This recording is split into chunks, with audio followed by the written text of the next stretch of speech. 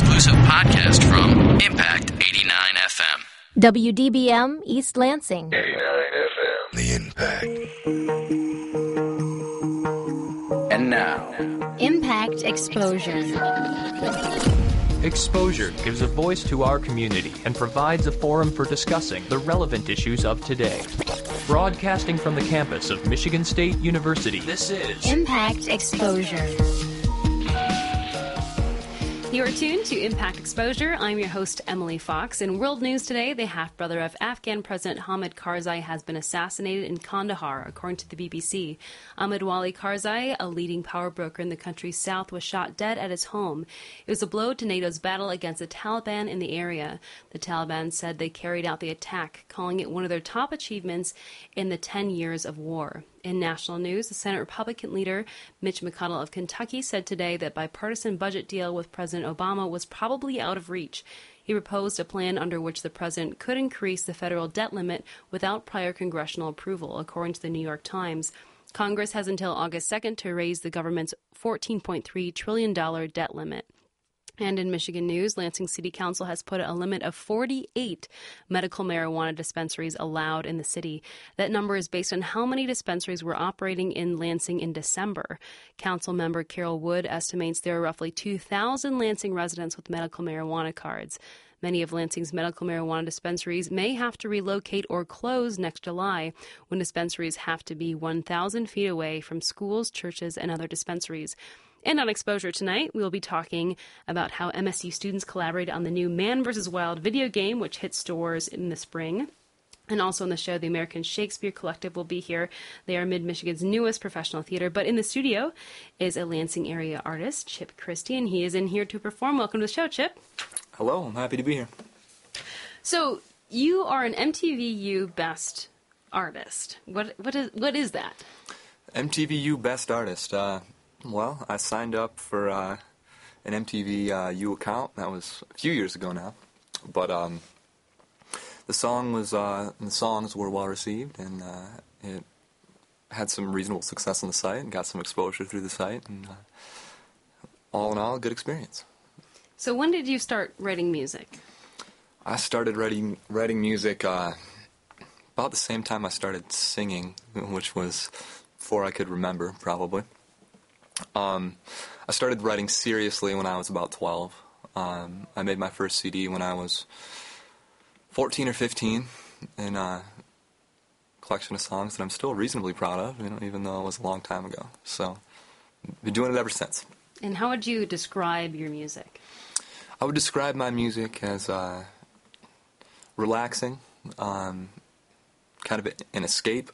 You just put it on and hopefully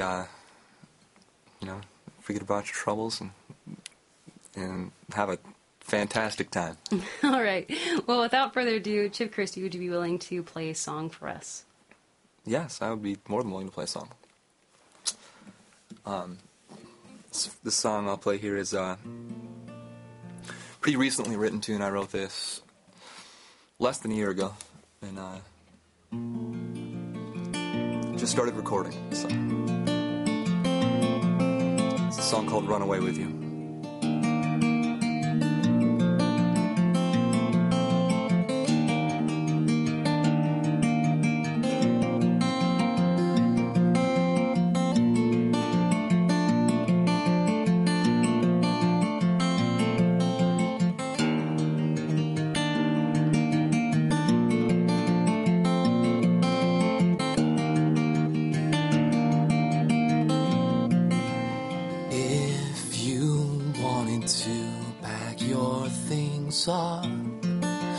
I would run away with you, my love. Leave this all behind, they won't find us. If days left you weathered and worn and rough, I would run away with you, my love. Leave this all behind, they won't find us. And I won't let you down. Well, I sound. Well, I couldn't let you down. I'd be your solid ground.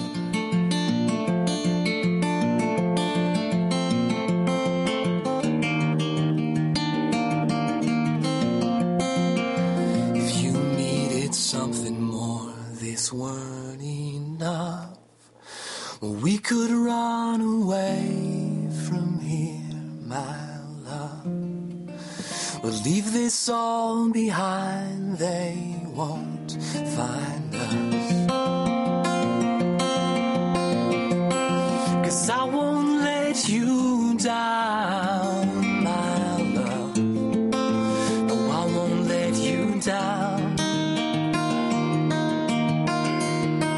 And how could I let you down, my love? No, I won't let you down. So if you wanted to pack your things up, I would run away with you, my love. Leave this all behind, they won't find us. And in the studio is Chip Christie. He'll be performing at Dublin Square this Saturday at 5:30 p.m. So, Chip, where else can people see you perform this summer? This summer I will be around here. I'll be in and out of Potbellies. A lot of times playing there on Thursday nights. I will be also quite a bit over at a place called the Thirsty Perch on top of the Bluegill Grill. It's a rooftop patio right on Lake Lansing. And Dublin. And I think that's it around here. And where's your? I know you perform a lot in the Grand Rapids area as well. So where's your favorite venue that you've ever performed? My favorite venue. Well, I've had quite a few shows that I really enjoyed. I played a show with the Verve Pipe at the Small Planet, and that was one of my favorite. And how'd you shows. get? I heard that you opened for them. How did you end up getting that gig? It's actually really exciting because the Verve Pipe for me, they were my favorite growing up. And the Small Planet, actually, they contacted me. I think they might have heard me. I was playing at the Riv at the time, and I think somebody that was booking the Small Planet, Jerome was his name. He heard me at the Riv and asked me to come over and play. So we were talking before the show, and you were saying that sometimes in the summer you can play up to 9 gigs a week, and then in the slow season in the winter you play 3 gigs. But to me, that seems like a lot of playing. And we have a lot of artists in here on Impact Exposure, and we talk a lot about how the internet is now a new way of promoting your music, whether that be Kickstarter or on social media sites. But I looked online and I see that you don't have a lot online, but you still play a lot of gigs. So how is it that you promote your music? Right now I've been really just promoting the old-fashioned way and just playing a lot and meeting a lot of people. I definitely intend to get a stronger internet presence with this. I'm working on a new album right now, and that's one of the big goals for this one, is to do a pretty heavy internet push. So you'll probably be seeing a lot more of me on YouTube, a lot more of me on just social music sites on the internet pretty soon. Hopefully on some blogs. Hopefully on with the new stuff coming up. That's the goal. So I just graduated with a degree in music education, and I'm curious. I think in high school, I do not believe that you were in choir or band, but you are a strong musician. So why did you decide to opt out of those classes? Well, actually, I was in choir for a long time. I was never in band. But, choir, Grand Ledge High School, I sang with the Madrigals for 2 years. And I definitely had some training in school. But it was fun. It was fun, and I learned a lot. And I did a lot of other things, too, in school. So, to take us out, can you play one more song for us? I would love to play one more song. And I'm going to do a lot of the stuff that I play around here when I play at Dublin, and little bit at Potbelly's. I do quite a few covers.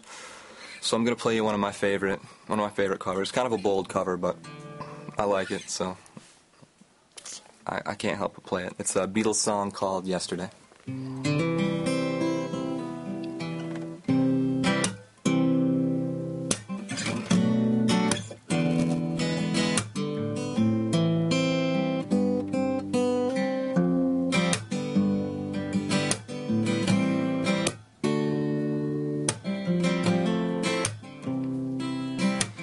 Yesterday, all my troubles seemed so far away. Now it looks as though they're here to stay. Oh, I believe in yesterday, and suddenly, well, I'm not half the man I used to be, and there's a shadow hanging over me. Yesterday came suddenly, so why she had to go, I don't know, she wouldn't say. I said something wrong, now I long for yesterday. Oh, yesterday. Love was such an easy game to play. Now I need a place to hide away.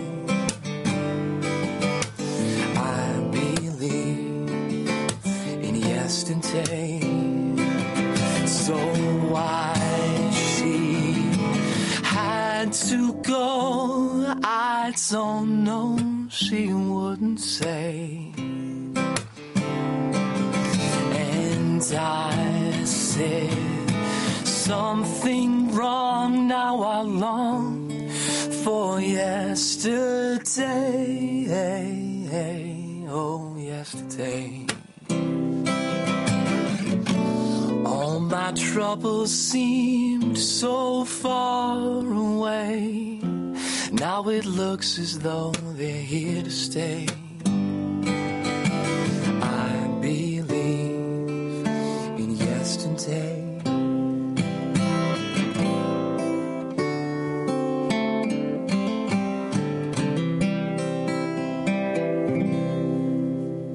And in the studio is Chip Christie. He'll be performing at Dublin Square here in East Lansing this Saturday at 5:30 p.m. Chip Christie, thanks so much for joining us tonight. Hey, thank you for having me. I appreciate it. You're listening to Impact Exposure. For more variety than you'll hear on any other station, listen to the Impact Primetime, where you can find a different specialty show every night of the week. Friday nights at 10 p.m. Get ready for The Mechanical Pulse, where we're spinning all the house, trance, drum and bass, electro, ambient, and remixed music you need to get the weekend started. You'll hear live interviews and DJs spinning straight from the Impact Studios and the best new music on the scene. So tune in every Friday night at 10 p.m. for Mechanical Pulse. Only on 88.9 The Impact. Have you ever considered donating your blood? If not, perhaps you might reconsider. By the time this announcement is through, 15 new people will need blood. In fact, blood is needed by 1 in every 10 hospital patients, and there is almost always a shortage. There is no substitute for human blood. It cannot be manufactured. It can only come from those willing to donate. To learn more or make an appointment, visit redcrossblood.org. Reconsider blood donation. It's about life. Now back to Impact Exposure. You're tuned to Impact Exposure. I'm your host, Emily Fox. MSU students collaborated on the new Man vs. Wild video game, which hit stores in the spring and April. To talk about this project is the CEO of Scientifically Proven Entertainment, Nathaniel Than McClure, and an MSU student, Adam Rademacher, who worked on the project. Welcome to the show, everyone. Thank you. Thank you, Emily. So, Than, talk about this video game, Man vs. Wild, and why you decided to collaborate with MSU. The game is based on the Discovery Channel show starring Bear Grylls about essentially a survivalist that's dropped into the wild, and you have to make it alive more or less. When I recently relocated to Michigan and opened up a new shop, and I was looking for some educational outlets. Number one, to look for new talent and potentially bring them on board, but then also to kind of hopefully act as a tutor and mentor for the next generation of game designers and programmers and artists. Actually, I believe Brian Wynn, the professor up there, reached out to me and said, "Hey, we have this program. We've done it for a couple of years. We're still fine-tuning it, but we essentially team up with professionals like yourself. Would you be interested?" And I went up and I sat down with him, and he said, "Hey, here's the opportunity. We have 30 to 40 students every year. They go through this program, and I'm looking to give them real-world experience." And I said, "Yeah, it sounds great." So Man vs. Wild was our first adventure, more or less, with MSU. So in the studio is Adam Rademacher, who's a student involved in this project. Adam, talk about, you were one of those 30 students or so. Talk about what it was like to work on this project. Indeed, I was actually the student producer on the project, which meant that I was kind of the first point of contact with Scientifically Proven, with Dan and Derek over there. And, I worked a lot with the team here to kind of get the program structured and figure out what we could do for them to really help their game come along. So it was a really great opportunity to work with an actual real game studio on a title that was shipping on next-generation consoles and kind of get our names out there. And what kind of work are you doing now? Are you trying to pursue a career in the gaming world? Yeah, actually, I'm an associate producer at another Michigan game studio, Pixel Entertainment, down in Royal Oak. I saw it, by the way. Congratulations. Oh, thank you. So, and speaking of Michigan game industries or Michigan gaming companies, Than, I understand that your company is Scientifically Proven, started in L.A. and came to Michigan, and then I read something about Michigan film tax incentives. Were you able to utilize film tax incentives in the gaming industry? Not yet. You are able to, yes. We unfortunately have not yet. Adam's company, Pixel, they actually just got approved for their second, I believe, last week. Unfortunately, we ran into some, difference of opinion with Treasury in regards to how it's approved.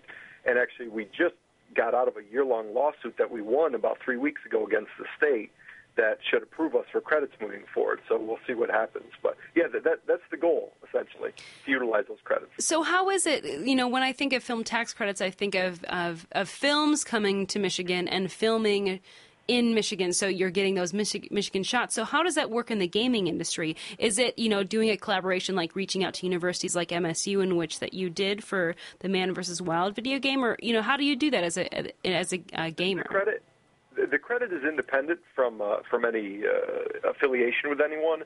It's very similar to the film. So, we have a project, Man vs. Wild, for example, and we fill out the application just like, a film. And actually, it says right on the application itself, there's a checkbox for film, TV, video games, web, so on and so forth.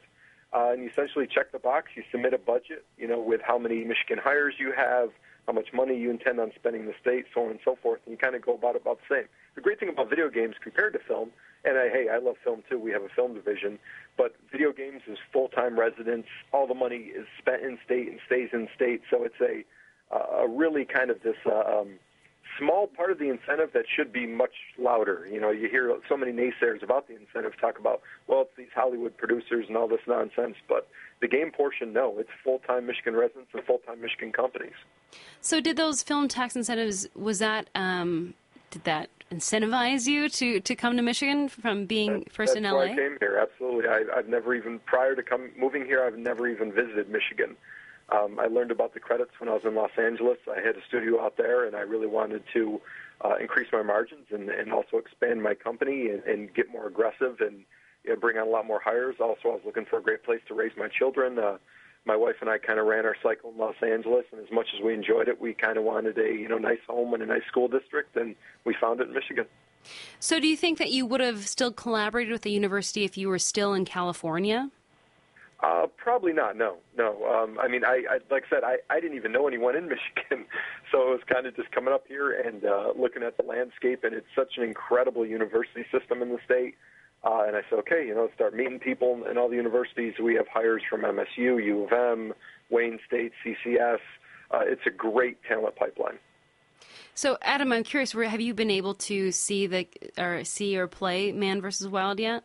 I have actually, yeah. I got to play it for a number of hours. And how much of MSU's work could you see in that? Well, we weren't working directly on the game, but I could definitely see our influence at pretty much every corner of the game. What we actually did for the game was a lot of prototyping, which is a process in game development where you kind of hash out an idea and you build a simple version of a game, and you can use that to build upon it and refine it and make it funner and use it in the final product eventually. So I was able to see that all over the game, where we would kind of give our ideas to Scientifically Proven, who then refined them and built upon them and made them a part of the game.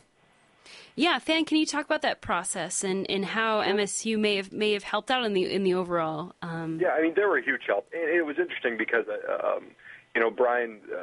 Brian Wynn and myself, we sat down and we weren't sure exactly how the system would work, and we're still refining it. We just finished up our second year working with MSU students. And so we're like, okay, what do we do? So our development cycle on Man vs. Wild was almost 14 months, where obviously, the students' participation was 4 or 5 months, give or take. So it's like they can't be involved from start to finish. Like, man, what would be the greatest use of resource that would give the students some, experience and some involvement with the project, but wouldn't hog-tie us to, after the students are gone, that we have to rely on them. So we came up with this kind of prototype process, and it definitely had its ups and downs. I mean, it's guys like Adam that really were able to hold it together. But so essentially they would come up with, we'd say, look, here's kind of what we're looking for. This type of gameplay component, here's the resources available that we're going to have to do. Come up with 5, 10, 20 different potential concepts that could fall within these parameters. And then the MSU students came up with a whole bunch of great stuff. Just balancing mini games, eating mini games, cooking mini games, all this really cool stuff. And then they made basic prototypes of it. We'd take a look and we'd say, okay, we love this one, we hate this one maybe needs some work. And then if we really loved it, and they'd go back and do a couple revisions on it, and then we'd take it, fine-tune it, and put it in the actual game. So, Adam, what do you think was the most challenging part or maybe exciting part about this project, being able to collaborate on the Man vs. Wild video game? Well, there's a couple of challenging parts. One being kind of the schedules were so different. They're a full-time studio. They're working on it all day, every day. And we're a bunch of students. We're in a class. We're there for a couple hours a day. We put in some time outside of class, but, we have other commitments beyond just working on the project. So that was one of the big issues kind of surrounding it. Like, everyone kind of wanted to put more time into it, but we couldn't really offer that much more time as students at a major 4-year university. The other problems were just kind of the typical problems that hash up around any kind of major project where you have a lot of distance between your teams, where you have, a lot of communication issues, a lot of, just problems that you need to solve and kind of maintain all the time while you're working on the project. Now, Than, just to back up a little bit, again, for our listeners, I'm talking about how MSU students collaborate on the new Man vs. Wild video game that was released in April, and it was by the company that produced it was Scientifically Proven Entertainment. And Than, can you tell us a little bit about Scientifically Proven Entertainment? Sure. It's originally an offshoot from our Los Angeles facility, which is called Epicenter Studios. We moved up 5 of our employees from L.A., and all the rest of our employees are local Michigan hires. We're a kind of cross-platform interactive entertainment company. We have a games division, which just finished up Man vs. Wild. We have 4 projects in the works right now. We have a film division. We filmed our first film last summer. We have another one in pre-production now. And then we have a television division as well that is working on a couple reality pilots. So it's kind of and also even offshoots on that, full interactive. We have a new medical program we're working on with an oncologist in California that is a training simulator for a new technique to eradicate uterine tumors. We have another military offshoot. We're working on U.S. drones with drones with the U.S. military, and we're working on an educational component as well, where we teamed up with some local school districts near Detroit to bring some interactive components to the traditional lecture in schoolrooms. Wow. And so you said that, some of you guys that were relocated to Michigan, do you guys plan on sticking around in Michigan for a while? I absolutely. I love it. It's there's been some tremendous speed bumps / roadblocks with the incentive. I mean, that's what brought me here, and that's what I based a lot of my business plan off of, and that has been a very long struggle. That being said, I see a tremendous amount of opportunity up here. Personally, outside of the business aspect, I love it up here. I grew up in upstate New York. It reminds me a lot of that. I have an incredible home. I have a great school district for my children. My wife really enjoys it. I know my employees really love it up here, the guys that came from California. They were making, a relatively solid living in California, but they couldn't afford homes. They couldn't really, afford families. And up here, they can do all that. The cost of living plus the opportunity, I think, is a real gold mine in the state. Well, in the studio, I was talking with Nathaniel McClure. He is the CEO of Scientifically Proven Entertainment, and Adam Rademacher. He is an MSU student that worked on the project. It was a collaboration between MSU and Scientifically Proven Entertainment to create the Man vs. Wild video game. So, Than and Adam, thanks so much for joining us tonight. No problem, Emily. You're listening to Impact Exposure.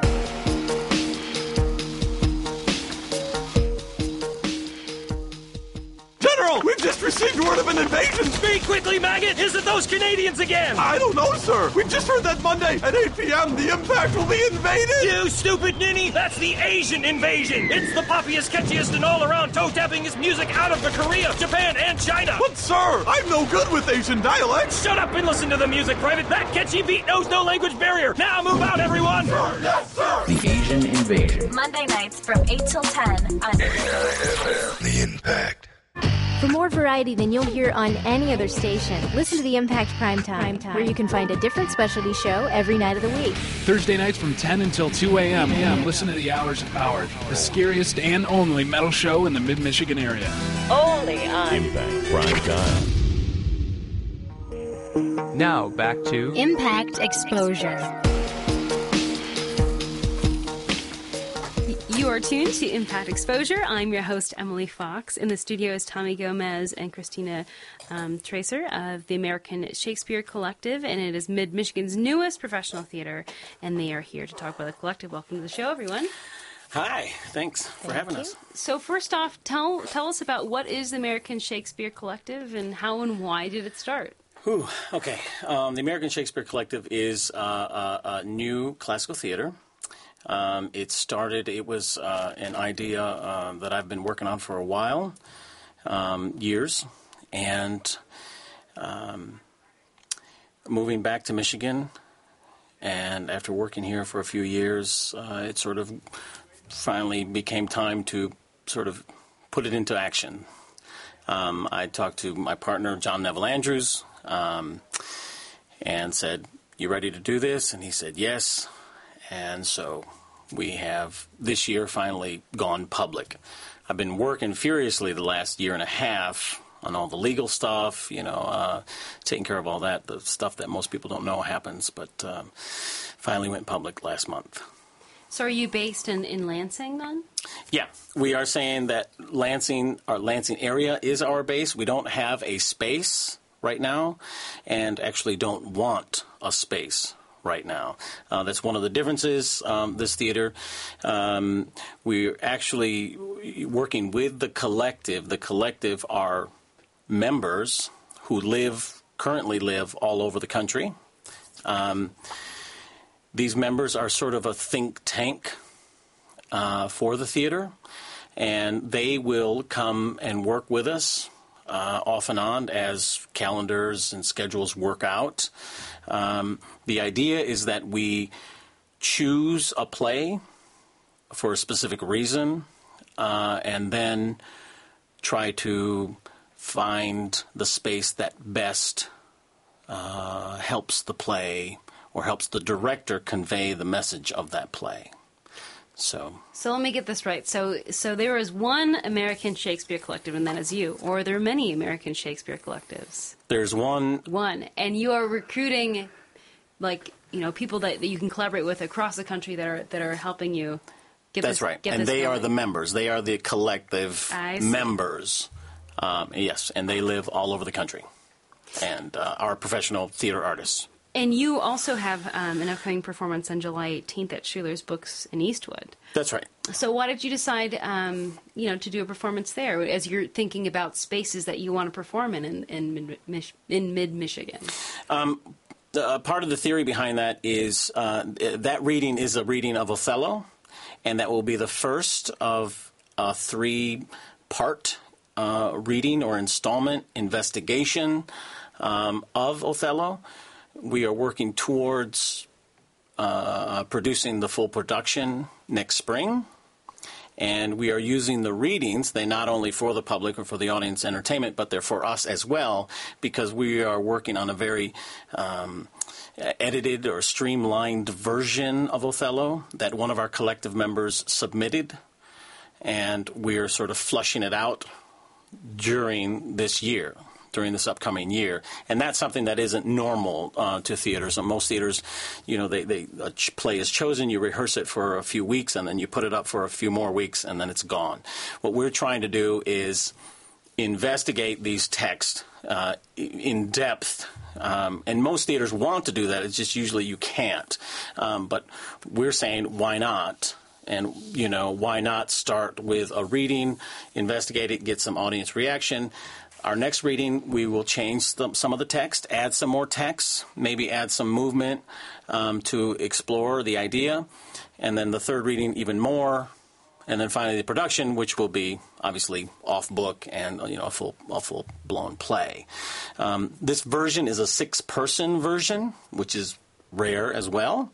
And we are focusing in on the male-female relationships in the play. There are 3 main relationships that exist in this play that are male-female relationships. And this play, or this production, is zeroing in on that part of the play. So there are characters that are cut out. It's just really just zooms in on why a relationship breaks down. So without further ado, would you be willing to perform a bit of Othello for us? Yeah. What we have is toward the end of the play, almost the very end, and this is right before Othello stifles Desdemona. Who's there? Othello? Aye, Desdemona. Will you come to bed, my lord? Have you prayed tonight, Desdemona? Aye, my lord. If you bethink yourself of any crime unreconciled as yet to heaven and grace, solicit for it straight. Alas, my lord, what do you mean by that? I'll do it, and be brief. I will walk by. I will not kill thy unprepared spirit. No, heaven forfend. I would not kill thy soul. Talk you of killing? Aye, I do. Then heaven have mercy on me. Amen, with all my heart. If you say so, I hope you will not kill me. And yet I fear you, for you are fatal then when your eyes roll so. Why I should fear I know not, since guiltiness I know not, but yet I feel I fear. Think on thy sins. They are loves I bear to you. Aye, and for that thou diest. That death's unnatural that kills for loving. Alas, why gnaw you so your nether lip? Some bloody passion shakes your very frame. These are portents, but yet I hope they do not point on me. Peace, and be still. I will so. What's the matter? That handkerchief, which I so loved and gave thee, thou gavest to Cassio. No, by my life and soul. Send for the man, and ask him. By heaven, I saw my handkerchief in his hand. O perjured woman, thou dost stone my heart and makes me call what I intend to do a murder, which I thought a sacrifice. I saw the handkerchief. He found it then. I never gave it him. Send for him hither. Let him confess the truth. He hath confessed. What, my lord? That he hath used thee. How? Unlawfully? Aye. He will not say so. No, his mouth is stopped. Honest Iago hath ta'en order for it. Oh, my fear interprets. What, is he dead? Had all his hairs been lives, my great revenge had stomach for them all. Alas, he is betrayed, and I undone. Out, strumpet! Weeps thou for him in my face? Oh, banish me, my lord, but kill me not. Down, strumpet! Kill me tomorrow. Let me live tonight. Nay, if you strive... But half an hour. Being done, there is no pause. But while I say one prayer... It is too late. And in the studio, we have Tommy and Christina. They are members of the American Shakespeare Collective. It has been Michigan's newest professional theater. So, Tommy and Christina, Tommy, you are the artistic director. Christina, you are a member of this. Mm-hmm. So everyone that is an actor or an actress in this collective is also a member, correct? Or will be? Yes. The short answer is yes. Okay. There are only a couple of actors that are members. I see. It is the membership. The collective members are directors, actors, and that's part a choreographer. Of the think tank. Okay. Exactly. The idea is that we are bringing people from all over the country who are at the top of their game in the classical theater world.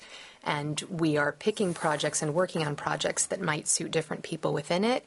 And we're bringing that high level of theater to mid-Michigan and the Lansing area. But absolutely, shows would be cast with other actors, other directors, people like that, if they are suited for the show itself. Right. So, Christina, talk about your background and how you got involved with this project. Well, I am an actor with the collective and also a vocal coach and a fight director. I choreograph violence for the stage. I'm also a professor at Michigan State University, and I teach in the Department of Theater there. So I've had a huge classical background as well, and when I heard about this theater, it was very exciting to think that we could cast nationally and we could work with people nationally and give that exposure back to roots. I grew up in Michigan, lived in California for a lot of years, and came back to raise a family. And it's exciting to think that we can bring people from all over to this area. And so, when you're casting for plays, are you planning on having mostly, across the U.S., people from across the U.S. to come to Michigan, or are you going to try to hire more Michigan actors? It's always the plan to be a mix. Okay. Yep. The idea is I believe in that. I grew up here as well. I love Shakespeare, and I went off and worked for years, and I'm back here as well. And the idea is to bring in artists from all over, and to work side by side with local actors as well, or directors, or designers, or what have you. I mean, it truly the mission is about spanning the country and bringing it all here. To start here. The idea is that Lansing will be the first for everything. They will get to see everything first. So, do you have any upcoming, big performances going on? I know that you'll be doing a reading at Schuler's Books on July 18th, but any other big productions that you guys are planning? No, right now it's the three readings are sort of scheduled. The Schuler Books on Monday, the 18th, and then we are also participating in the Renegade Theater Festival at the end of August, and so it'll be an expanded version. And then we're also part of the Ohio Valley Shakespeare Conference, which is being held at MSU this year, thank goodness. And that will be more of a stage reading, so there will actually be movement and blocking involved in that. And then the production itself is slated for the spring. And that will be the full production. So all of these things that we're working on through the fall, we will put into practice for our inaugural fully produced production of Othello in the spring. I see. Yeah. So I'm assuming the Shakespeare Collective is going to perform only Shakespeare from here on out. No. No? Nope. Okay. And it may sound funny, but it is very common. It will be classical. It is a classical theater. So all of the text will be a classical piece. The focus or the emphasis will be on Shakespeare's plays. But we will also experiment with other, Greek tragedies or, a Renaissance play or a Chekhov or Shaw. Yeah, Shaw might be the closest we get to our contemporary world. But they will all be classical texts. And The majority of them, hopefully, will be, innovative, different takes, like this Othello being a 6-person version. And modern. So how do Shakespeare's themes and classical themes tie to us every day? So it's not just a dead, archaic text. That's right. I see. That's right. Well, in the studio is Tommy and Christina. They are part of the American Shakespeare Collective. It is Mid-Michigan's newest professional theater. For more information, you can go to AmericanShakespeareCollective.com. Christina and Tommy, thanks so much for joining us tonight. Thank you very much. You're listening to Impact Exposure.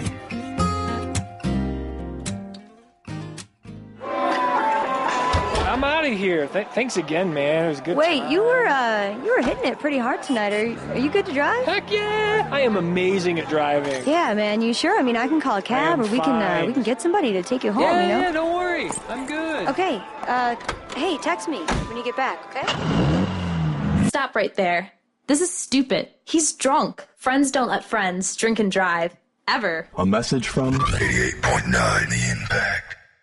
For more variety than you'll hear on any other station, listen to the Impact Primetime, where you can find a different specialty show every night of the week. Friday nights from 8 until 10 p.m., the Impact Flashback is your retro music alternative, playing your old favorites from the 70s, 80s, and 90s.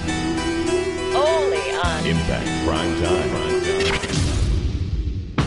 In a world where radio is repetitive and mundane,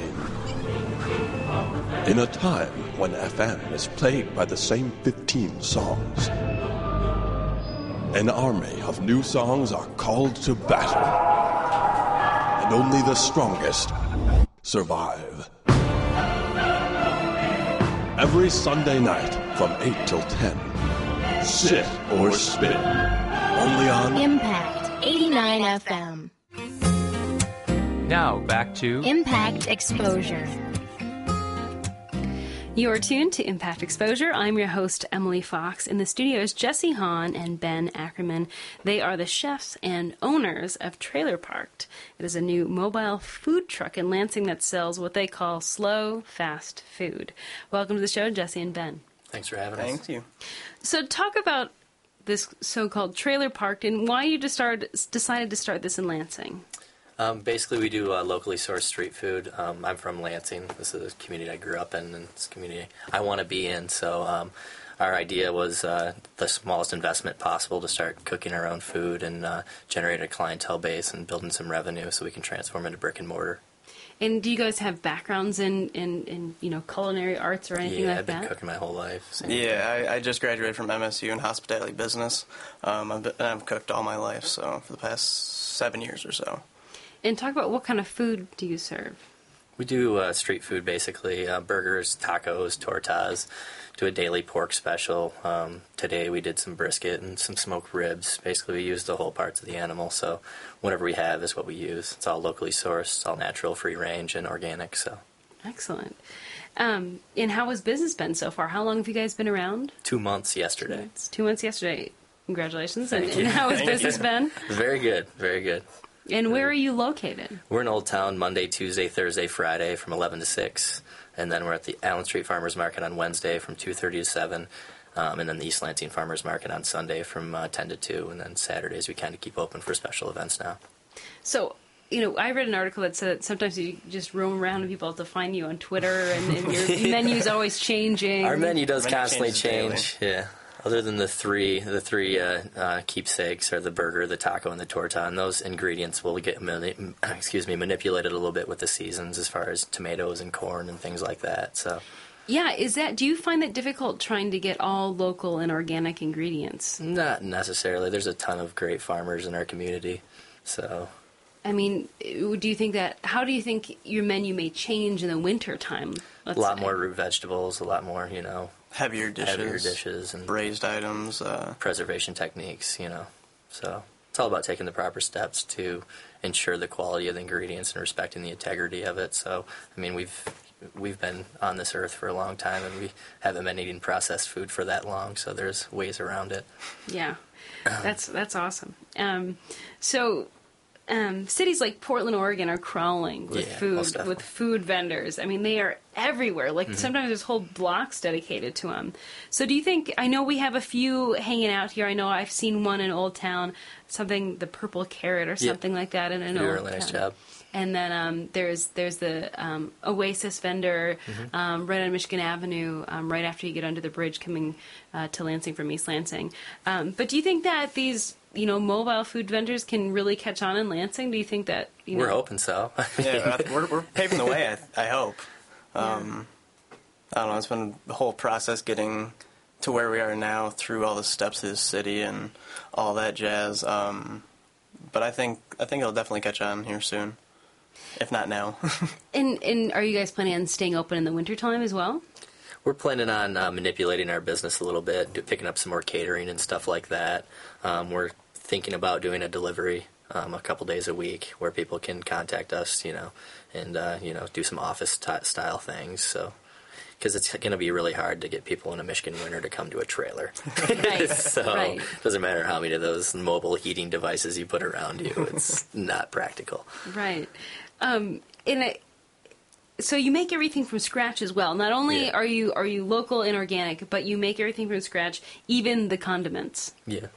Wow. Yeah. Well, we buy our bread from Stone Circle Bakehouse out of Holt. Kevin does an amazing job with artisan bread down there. So just buy really good ingredients. And so what has been the hardest thing so far to try to get this rolling? Our business plan was based around being in downtown Lansing, and with the ban that they have in District A against food trucks and food trailers, we're not allowed to be down there. It's been that way since '96, I guess. We weren't notified of any of that during the entire process. Just, hey, you guys can't be here. Oh, sweet. I know when some people say that they start a restaurant, and I know that this is a food vendor trailer, and so it's a little different. But I mean, are you guys feeling overwhelmed? Having to go get your food in the morning, and are you working like around the clock? Yeah, we work around the clock, but we, like we said, we're at 2 farmers markets a week, and we use a ton of the people at those markets. We get our chicken from there, we get our beef from there, we get our pork delivered, we get a ton of our vegetables from, the Giving Tree and Owasso Organics that are at a couple of the markets that we're at. So, those other 4 to 5 days a week, we're scrambling a bit, but, especially with storage, our cooler's only so big on the trailer, so. And you say that, you try to get everything that's in season. What is in season right now? Right now it's a transition from, spring to summer vegetables and fruits and stuff like that. So black raspberries are popping, blueberries are popping, squash, cherries zucchini. are still a little tart, squash, zucchini. I mean, carrots are here. There's a ton of stuff that's here, if not on the verge of being here. So. And what is your favorite dish that you're making right now? I don't know. Anything with pork. Pork is delicious. Yeah, we love pork. Most popular would probably be our tacos, our ball-and-ass tacos. We do we have chorizo grande to our specs. We spice it ourselves. A little bit of mole verde, green sauce, a little bit of queso fresco, cilantro, and lime. So, yeah, it's been fairly popular. So, full disclosure, I'm a vegetarian, but I will eat local organic meat if I know where it's from. All natural, free range. And I'll eat game meat for my, if a family friend goes out, get some venison, what have you. So where do you get your pork from? You say that's one of your favorites. Our pork comes from Clear Creek Farms right now. Our beef is coming from Lonesome Pines Beef Farm, and then chicken is from Spartan Country. And are the cows free range? Yeah, all free range, all natural. Wow. Antibiotic, hormone free. Is that pretty rare? There's a trend moving in that direction. There's a trend moving towards more grass-fed, we like clean, happy animals, so. They taste better. Probably better for you. Much better. So anyways, I'm talking with Jesse Hahn and Ben Ackerman. They are the co-owners and chefs of Trailer Parked. It is a mobile food truck in Lansing that sells what they call slow fast food. And where can people go to follow you and catch up with your schedules and menus? You can check us out on Facebook and Twitter, Trailer Parked, ''D, or our website, trailerpark.com. Well, Jesse and Ben, thanks so much for joining us tonight. Thanks for having us. You're listening to Impact Exposure.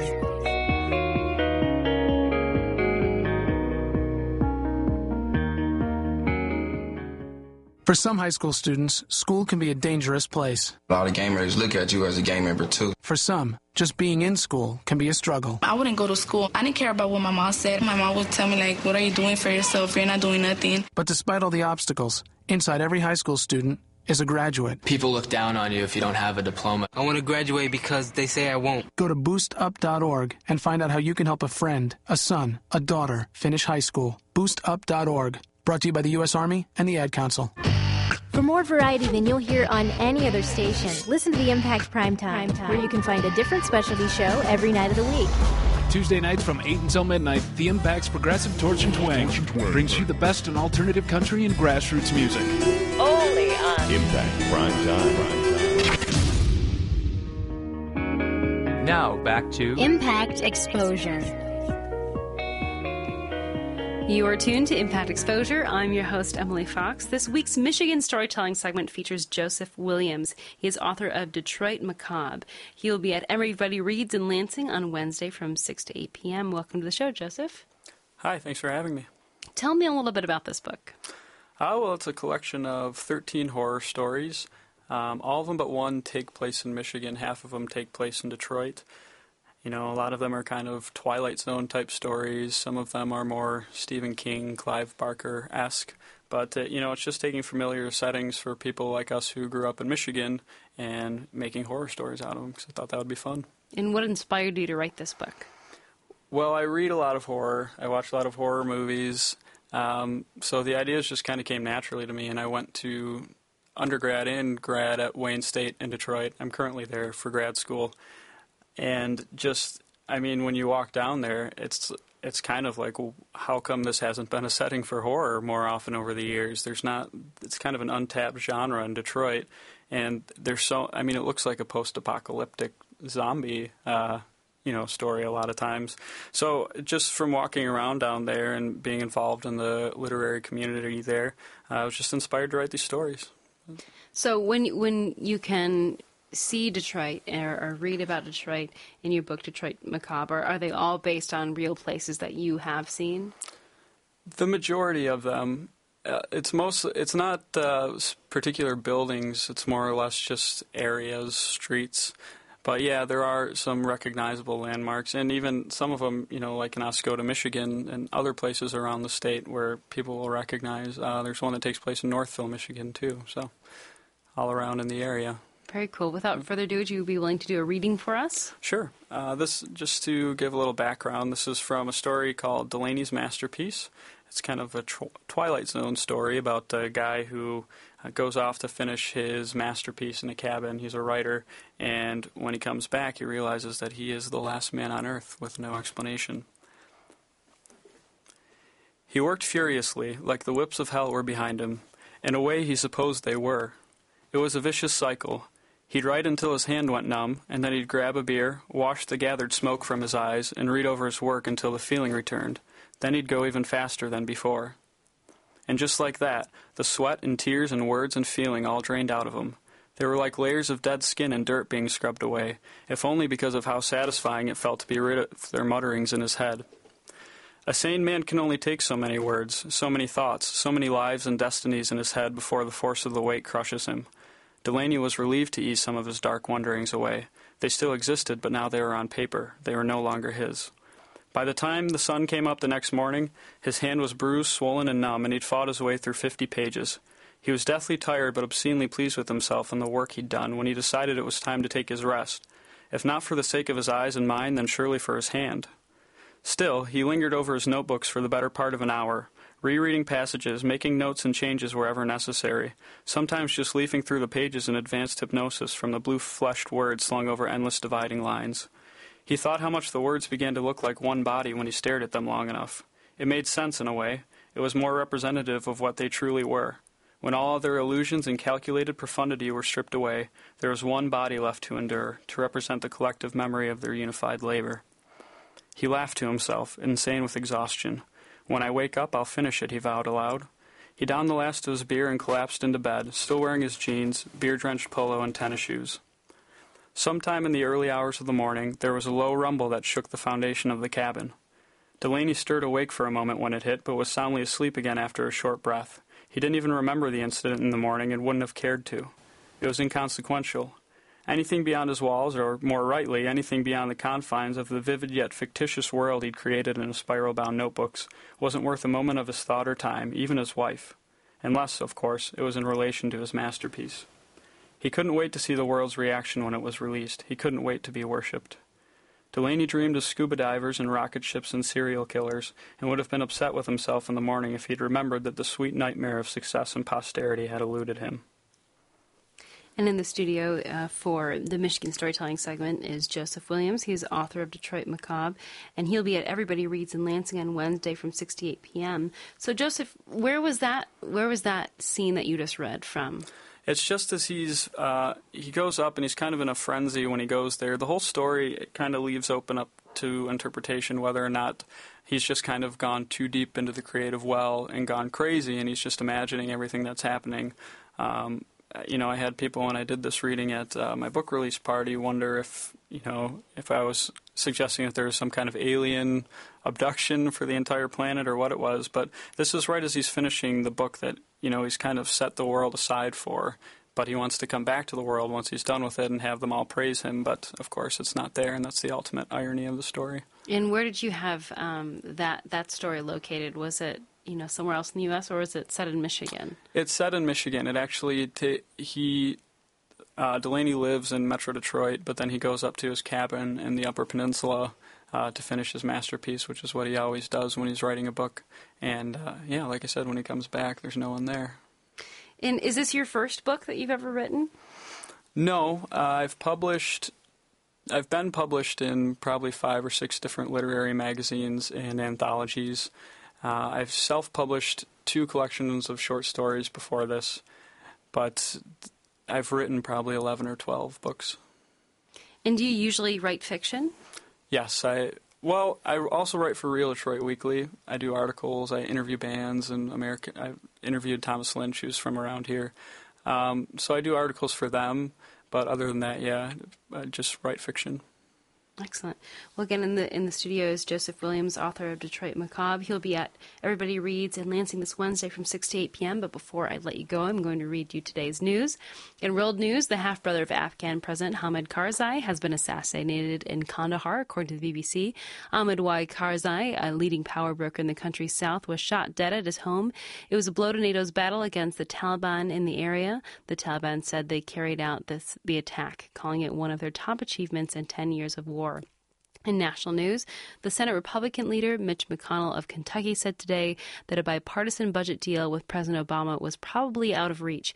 He proposed a plan under which the president could increase the federal debt limit without prior congressional approval, according to the New York Times. Congress has until August 2nd to raise the government's $14.3 trillion debt limit. And in Michigan news, Lansing City Council has put a limit of 48 medical marijuana dispensaries allowed in the city. That number is based on how many dispensaries were operating in Lansing in December. Council member Carol Wood estimates there are roughly 2,000 Lansing residents with medical marijuana cards. Many of Lansing's medical marijuana dispensaries have to relocate or close next July, when dispensaries have to be 1,000 feet away from schools, churches, and other dispensaries. And to keep up with Impact Exposure here at the Impact 89 FM, you can follow us on Twitter as well as on our website at impact89fm.org. Thank you so much for listening. Broadcasting from the campus of Michigan State University, you've been listening to Impact Exposure.